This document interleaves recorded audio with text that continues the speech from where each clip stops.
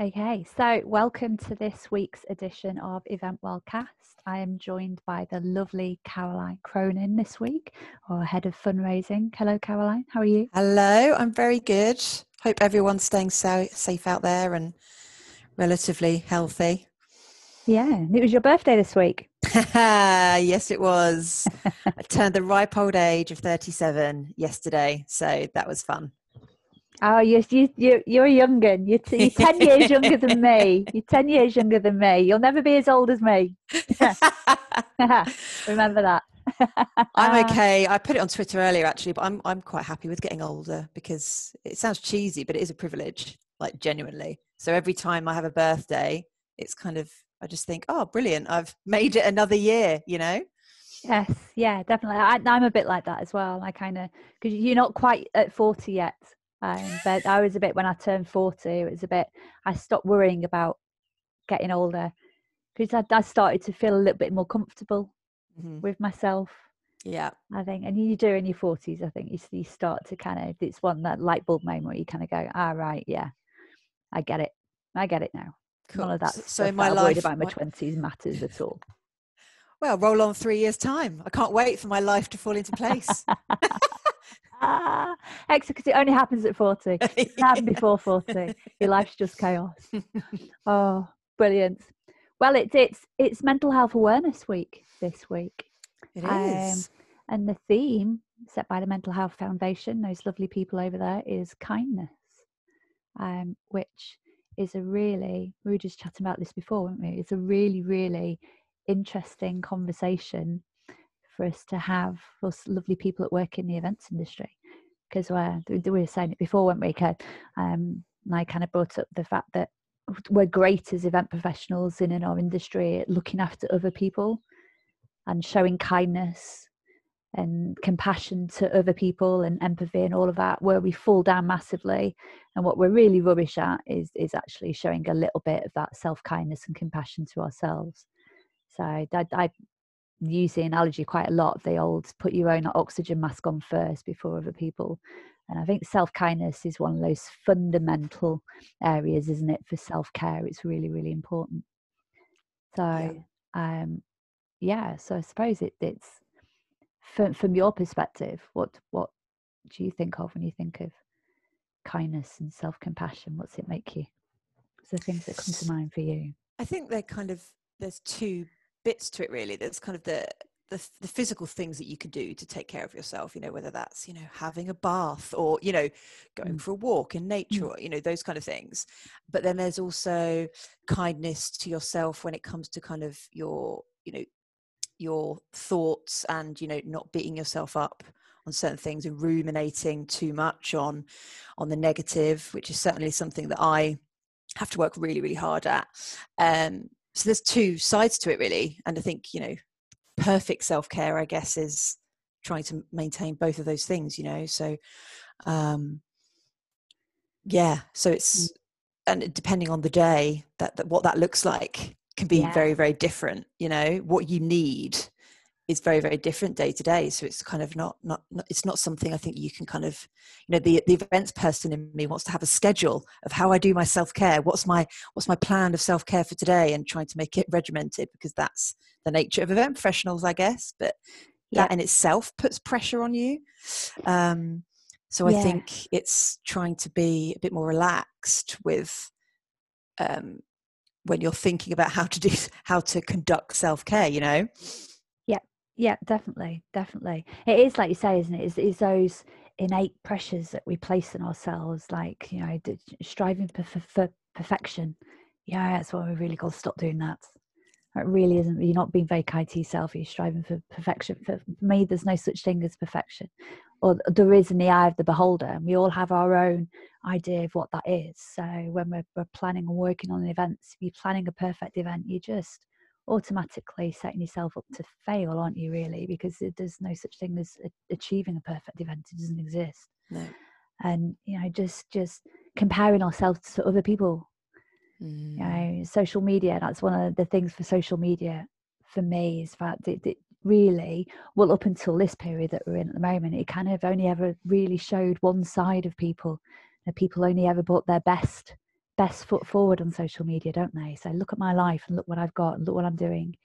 So that's that constant comparing, not allowing yourself to make mistakes either. Which is always, for me, it's always been something there that I'm actually pretty good at that, I have to say. I'll give something a go. And I've always kind of had this attitude, well, if it doesn't work, we just don't do it again. Yeah. More so now getting older, but I don't remember a time that I was ever kind of hard on myself of making mistakes. But there's a lot of us who do find that incredibly challenging. Yeah. That way. Yeah. Yeah, for sure. I think the point about social media is really interesting, because I've noticed, since the lockdown, there's a lot of kind of, the narrative on social media has become people saying, you don't be, if you haven't been productive during lockdown, don't feel bad about it. Don't, we can't all be, achieving amazing things every day, etc. Which I think is a really good point. But that narrative has almost gotten a bit out of hand, because now people are shaming others on social media for being productive. So it's kind of you've obviously at some point had people saying, well, I've made my banana bread and I've taught myself French, then there's been a backlash against those people saying, well, we don't have to be like you. And now they're getting kind of, this pocket of people are getting aggressive at the people that are being productive. And I just think, that's what we don't need, because some people, we all have the days where we're productive and not productive. But I think if somebody is able to be productive and learn some new skills, and that makes them feel good, and it fuels them, then let them do it and say well done. And equally, if you just want to sit in bed all day having a cry, that's cool too. But shaming one camp or the other is just not cool. And the irony is that's just exacerbating the kind of the pressure that they're campaigning against by doing that, so I've kind of observed a lot of that going on, and it's just another example of why social media can be so destructive to the brain and cruel. I think it's really, really cruel. And I think this is a big thing about kindness, isn't it? I mean, I always remember growing up, parents kind of saying to me, if you haven't got anything nice to say, don't say anything at all. And that's always kind of stuck with me and resonated with me in a way. And it does, when you have that kind of thinking, it kind of it stops you, it makes you take that pause before you respond to something. It's like, you're looking at social media feeds, you're looking at the comments and stuff people are making on there, and it's almost like people feel that they have a right to comment negatively on somebody they don't know, they've never met. Leave the people alone. If they want to make banana bread, they can make flipping banana bread. If they want to press flowers, they can do that. It's up to us all as individuals to do what we want to do. If you don't want to do anything at all, do that as well. This is what this practicing kindness is all about, isn't it? It's that innate ability to be able to look at any moment in time, assess what it is you need in that moment in time, to be kind to yourself, but kindness to others as well, guys. It's what on earth makes people think that they have a right to make comments such as that to someone they've never met, they have nothing to do with? It's just that's the side of social media that I've never really liked, and I suppose in a way that's why I don't really use social media from a personal perspective. But I still have that voice in my head that my parents taught me, that if you haven't got anything nice to say, don't say anything at all. It's treating people in a way that we should expect to be treating people. For you wouldn't go up to a stranger in Sainsbury's and criticize them because they've picked the wrong pack of cheese, or they're using a butter that you don't like. You wouldn't do that to it. You wouldn't. We're laughing, aren't we? No. But you wouldn't do that. You won't go up to somebody in the park and criticize them because they're eating a certain food that you don't like. But we seem to think that we've got this right to do that to people on social media. Yeah, it's that keyboard warrior hiding behind a profile type thing that I've one of the things I really don't like about social media. But I'll get off the social media box. we could go on all afternoon. Yeah, we could. About the sins and evils of social media. I think focusing, the kindness to other people, like you said, is important. But and I think in order to practice kindness to yourself, that you need to almost, it's not about what other people are doing. That's the thing. And kind of working out how to practice kindness to yourself actually takes work. You need to be quite self-aware. And if you don't have that self-awareness, you need to kind of practice it. It sounds stupid, doesn't it? But you need to kind of get into the practice of being self-aware and working out what your boundaries are, what works for you and what doesn't. And that can take time. I know what works for me, but I've kind of honed that over, decades of kind of trying things and doing the wrong thing. And, if I'm having a down day, generally, once I force myself to put my trainers on and go outside for a run, and it's not anything groundbreaking, but that works for me. Whereas that doesn't work for everybody else. If they're feeling a bit poorly, they just think, I just need a bath and go to bed. Whereas for me, I could get outside, and it kind of mentally, once you've got that kind of mentally you're feeling better, you start feeling physically better. So, I think it's just important that people just don't worry about what other people are doing. Just don't worry about that. Think this is your time to kind of be selfish, and that's okay. And I think particularly, events people, like you say, are used to serving others. And then if alongside that you've got a family, perhaps, so you're probably always, looking after them, or if you've got children or whatever, it's just like another layer of constantly thinking about others. So it's even harder to find that time.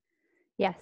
Yeah, it is. It's that, like you say, it's that self-awareness and having that ability to really hone in on yourself personally and your needs, and having that ability to be able to listen to your body and the messages, the little kind of almost subconscious messages and stuff that it sends you to say, hey, I need a little bit of care and attention at the moment. That little twinge you've just got on your side means that, maybe you need to give me a little bit of love and a little bit of care, and maybe take some time out. I mean, I was the same yesterday. So I woke up yesterday. My bipolar's wobbling all over the place at the moment. I woke up yesterday. I wasn't feeling it, so I stayed in bed. Now there's a time where I would have beat myself up for staying in bed, because it would be, it should be up, it should be doing stuff, it should be being productive. All I said, making banana bread and pressing flowers. So all of that. But yesterday I was like, do you know what? No. I need to rest. My husband recognised that as well. So he kind of took care of looking after Lily to make sure that she was okay. But it's, there is that ability to be able to do in any present time what it is that you need to do for yourself. Yeah. And it does, like you say, it takes time. It takes time to be able to do that. It takes time to turn the rhetoric off in you, that little nagging voice, doesn't it? That inner voice, it'll turn around saying, oh, you really shouldn't be doing this. You should be doing something else. And I've just published a blog post on this, on kindness, and there's a little exercise in there that's really good, and it's an exercise that people can use to kind of get themselves in the habit of kind of listening to themselves. And it's like a journal. So each day you can basically just ask yourself 3 questions, like, what is it I need? What am I currently doing to look after myself? And what would I say if I was talking to a friend? So if a friend was coming to you with advice, what kindness would you show to them, kind of stuff? And you just do that on a daily basis for a few weeks, and that will help you kind of that tune into yourself in terms of what your little inner voice is saying to you, what your body is telling you it needs, how you're feeling, how tired and stuff you're feeling. You can kind of tie that in, and that kind of thing really, really helps.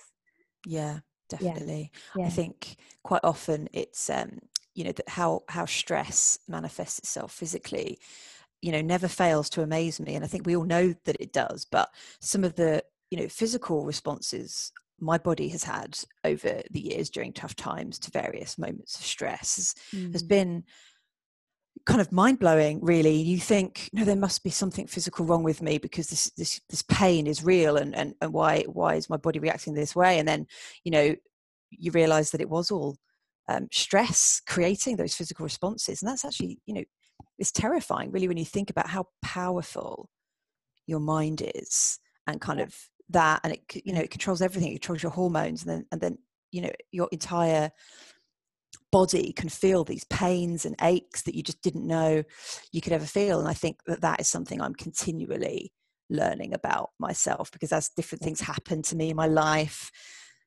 things that have never happened before, about 4 years ago, my dad passed away, and he was poorly for about a year.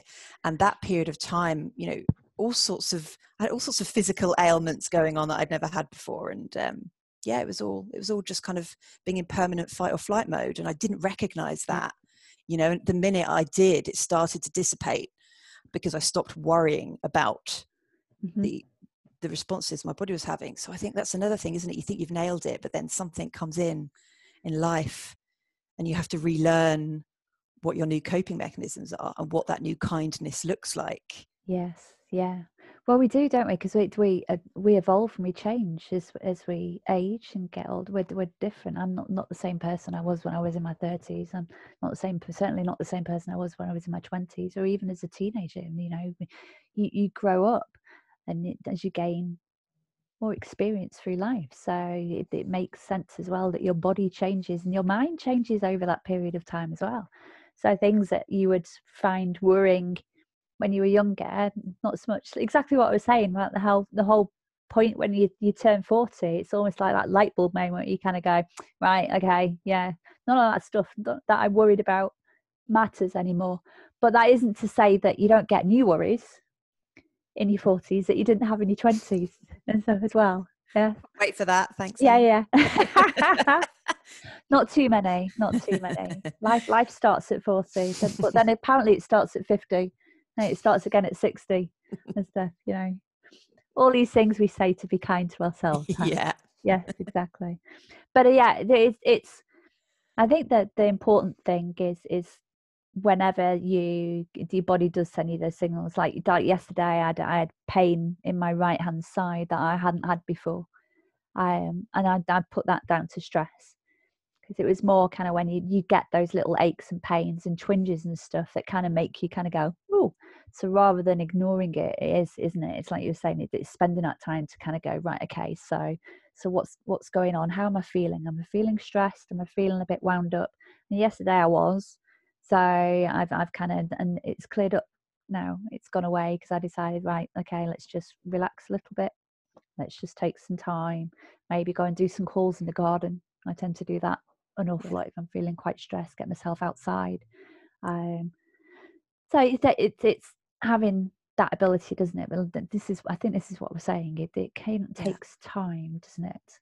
Really, it does. And I think for events people in particular, because self-kindness is so wrapped up in setting boundaries for yourself a lot of the time, and that is hard in any kind of professional capacity, but particularly in the events world, where it's known for being very fast paced and long hours at times, etc. And trying to kind of manage the expectations of your team, whoever you report into, etc., alongside trying to practice this kind of kindness to yourself and being aware of your mental health is a really tricky balance.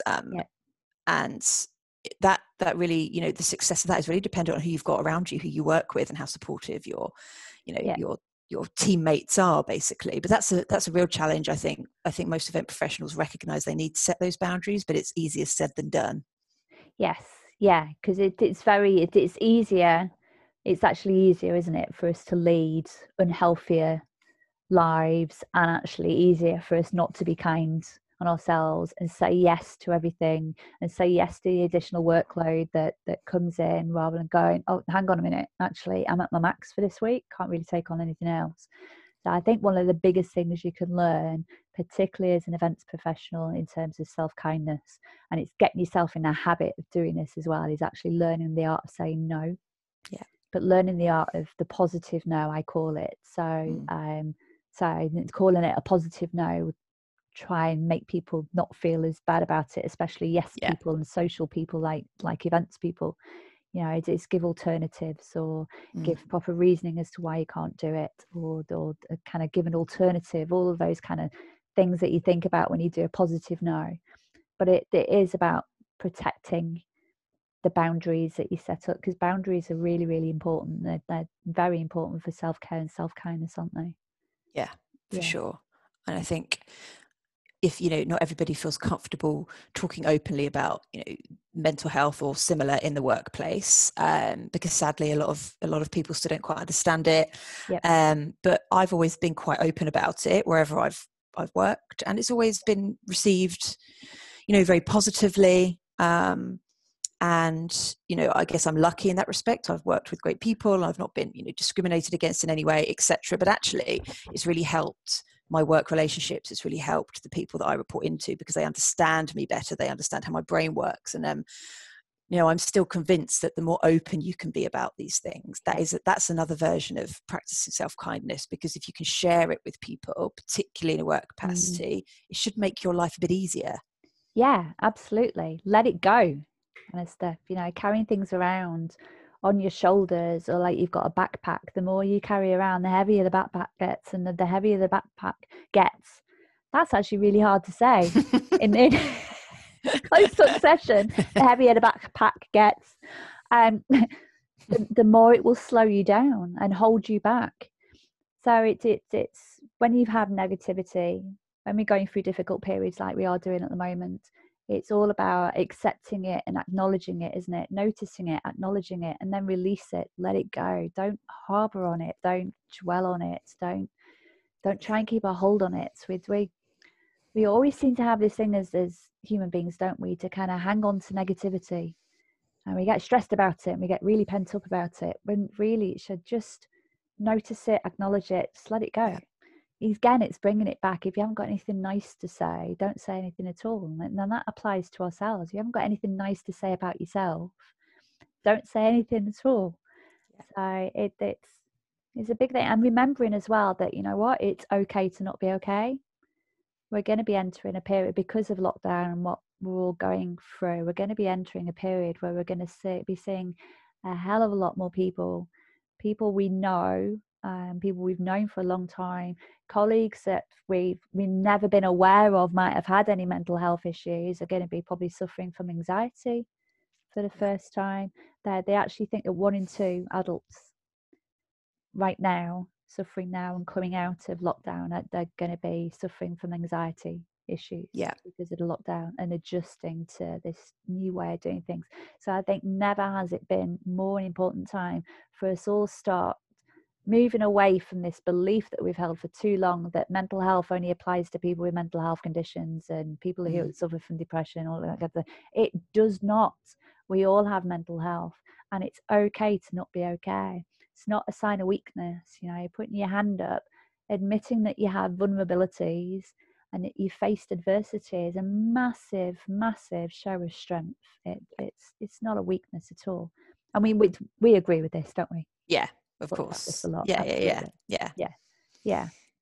I think you're right that now is the time, if ever there was a time, to kind of to really ramp up this message for people to embrace it. And sadly, a lot of people won't have a choice but to embrace it, because like you say, people that have never previously identified as someone that has mental health issues, they will be, and that's, so I'm hoping that actually the people that maybe have been judgmental in the past, those people are now going to be experiencing it. And not that I would want that, but you know, the benefit, the positive to come out of that is that there might be more widespread understanding of what mental health is and what it can do. Because it's hard to escape periods of poor mental health throughout your whole life. You know, it'd be very unusual. And I think you're right, actually. For my birthday, as we were saying at the weekend, it was the first time in 2 months I'd done my hair, you know, put on my makeup, put on some actual clothes rather than in gym gear. And I was about to go out for a socially distanced walk with a friend, now that that's allowed. And I felt myself, I was shaking a little bit. And I'm not somebody who gets social anxiety at all, ever. But I noticed my hands were shaking. And I thought, this is really odd. Why are my hands shaking? Am I just excited? And I thought, no, it's something else. It was doing something that has previously been not allowed. It kind of felt scary. You know, emerging from, whilst I've been out of the house for walks and runs to the supermarket, it felt like a step into like a new unknown, and I could feel my heart racing, and it dissipated, but I think that's just an example, isn't it, of Yes. some of the side effects that we're going to be seeing. Some of the side effects, and as well, I think it's important. It's great that you've shared that as well. I think it's important to share that message of what, because anxiety is very misunderstood. Same as depression is misunderstood, same as bipolar is misunderstood, same as all mental health conditions are misunderstood, because I think it's very difficult and I get this totally 100%, that if you haven't experienced any of those conditions or thoughts or feelings or the shakiness that comes with anxiety, you've never had a panic attack, it's very, very hard for you to be able to place what that would be like. But that's the same applies to physical health conditions. It's the same as it's very difficult to be able to relate to somebody who has cancer if you haven't had it yourself, because you don't know what it feels like. And it's very difficult. Anybody who has diabetes or anybody who suffers from asthma, it's very difficult for any health condition to be able to relate to, because that relating kind of aspect of us as human beings is missing. And I think when those little aspects are missing, it makes that understanding slightly harder, doesn't it? But this is when, self-kindness and self-compassion is just spending that time to listen to each other. You don't have to relate 100%. I think what's more important is that we are showing kindness to each other, kindness to ourselves, showing that empathy and compassion. And you don't have to understand 100%. That's not what any of this stuff is about. As a friend, as a family member, if you know someone who's struggling, it's not your job to fix that person at all, is it? But what you can do is offer that person an ear and a shoulder. And then, yourself as an individual, lending yourself an ear and a shoulder and wrapping yourself in cotton wool a little bit at a time. Again, it's not a sign of weakness, is it? It's strength. It's needed. It's really, really important.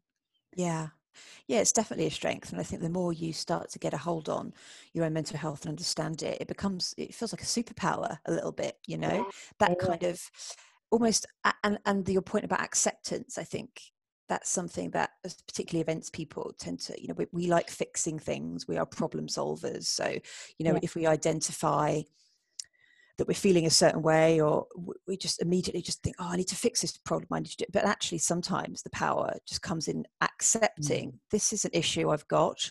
I actually can't solve this. I may never be able to solve it, and it will probably always give me grief, and it will always slightly stress me out. And then once you've accepted that, it immediately takes the power away from that thing, because we're always going to encounter stress. We're always going to have things because we care. If in our profession we care a lot about our events, we're very passionate, so we'll always be stressed. That kind of hopefully good way, but there'll always be stress, isn't it? Positive stress. Yeah, absolutely. And then some things, you'll never fix them, you'll never sort them out. That annoying person that you work with always giving you grief, or that annoying client, or just accept that it will always be a bit painful, and then you can manage it a lot better. And that can be incredibly empowering as well, couldn't it? Just talking from my own experience as someone who manages bipolar disorder, I don't see myself. It took me a long time to accept it. Don't get me wrong. It took me a good 2-3 years to accept it. So I think when you receive the diagnosis that you have anything chronic, whether it's asthma, whether it's diabetes, whether it's bipolar, whether it's schizophrenia, whatever it might be, I think when you're given a chronic diagnosis of anything, it's very hard for you to come to terms with that, because at the end of the day, you do have a disorder or condition that you're going to have to manage for the rest of your life, basically. But I remember for myself, as soon as I accepted it, for me, it wasn't, I didn't feel weak. I didn't feel like anything was wrong with me. I felt empowered. Because as soon as I learned to accept it, I was then able to put in place those kindness elements and self-care elements that I needed. I was able to personalize my support program.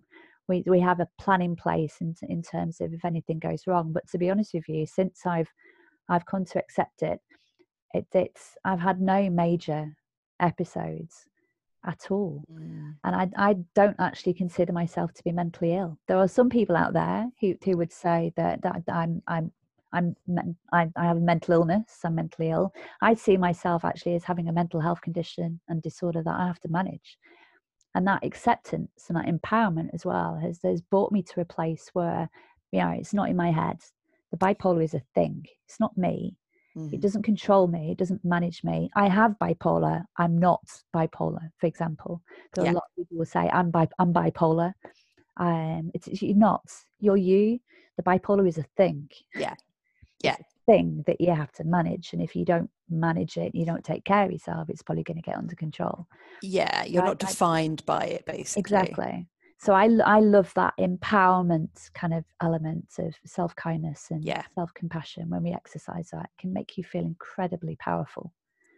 Yeah, I agree. I think if you are diagnosed with something like that and it's given a label, that actually can be quite helpful, because like you say, you think, oh, I'm not imagining this is a thing now, and I can identify it as a thing, and then this is how I tackle it. And I definitely felt the same way when I was diagnosed with generalized anxiety disorder and OCD. All of a sudden, a lot of it all made sense, and about how my brain is wired. And again, that then made it easier for me to practice self-kindness, because I knew what I needed, and I could identify when it was happening rather than feeling completely overwhelmed and out of control. And there's actually a really good book. Have you heard of it? It's called The Imp of the Mind. I have heard of it. I've not read it.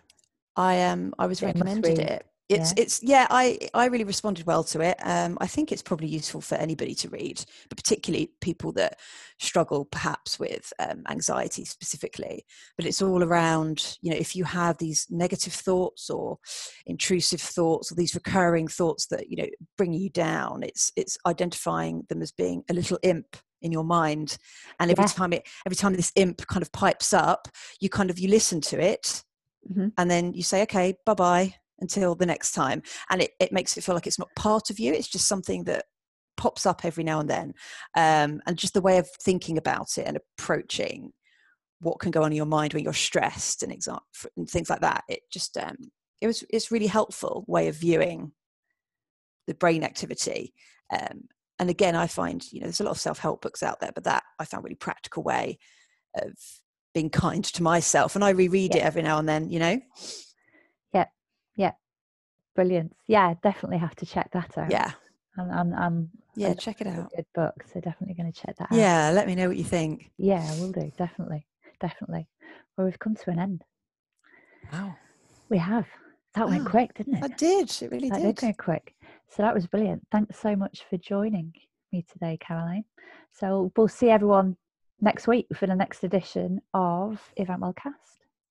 Amazing. Thanks, Helen. Bye. Bye.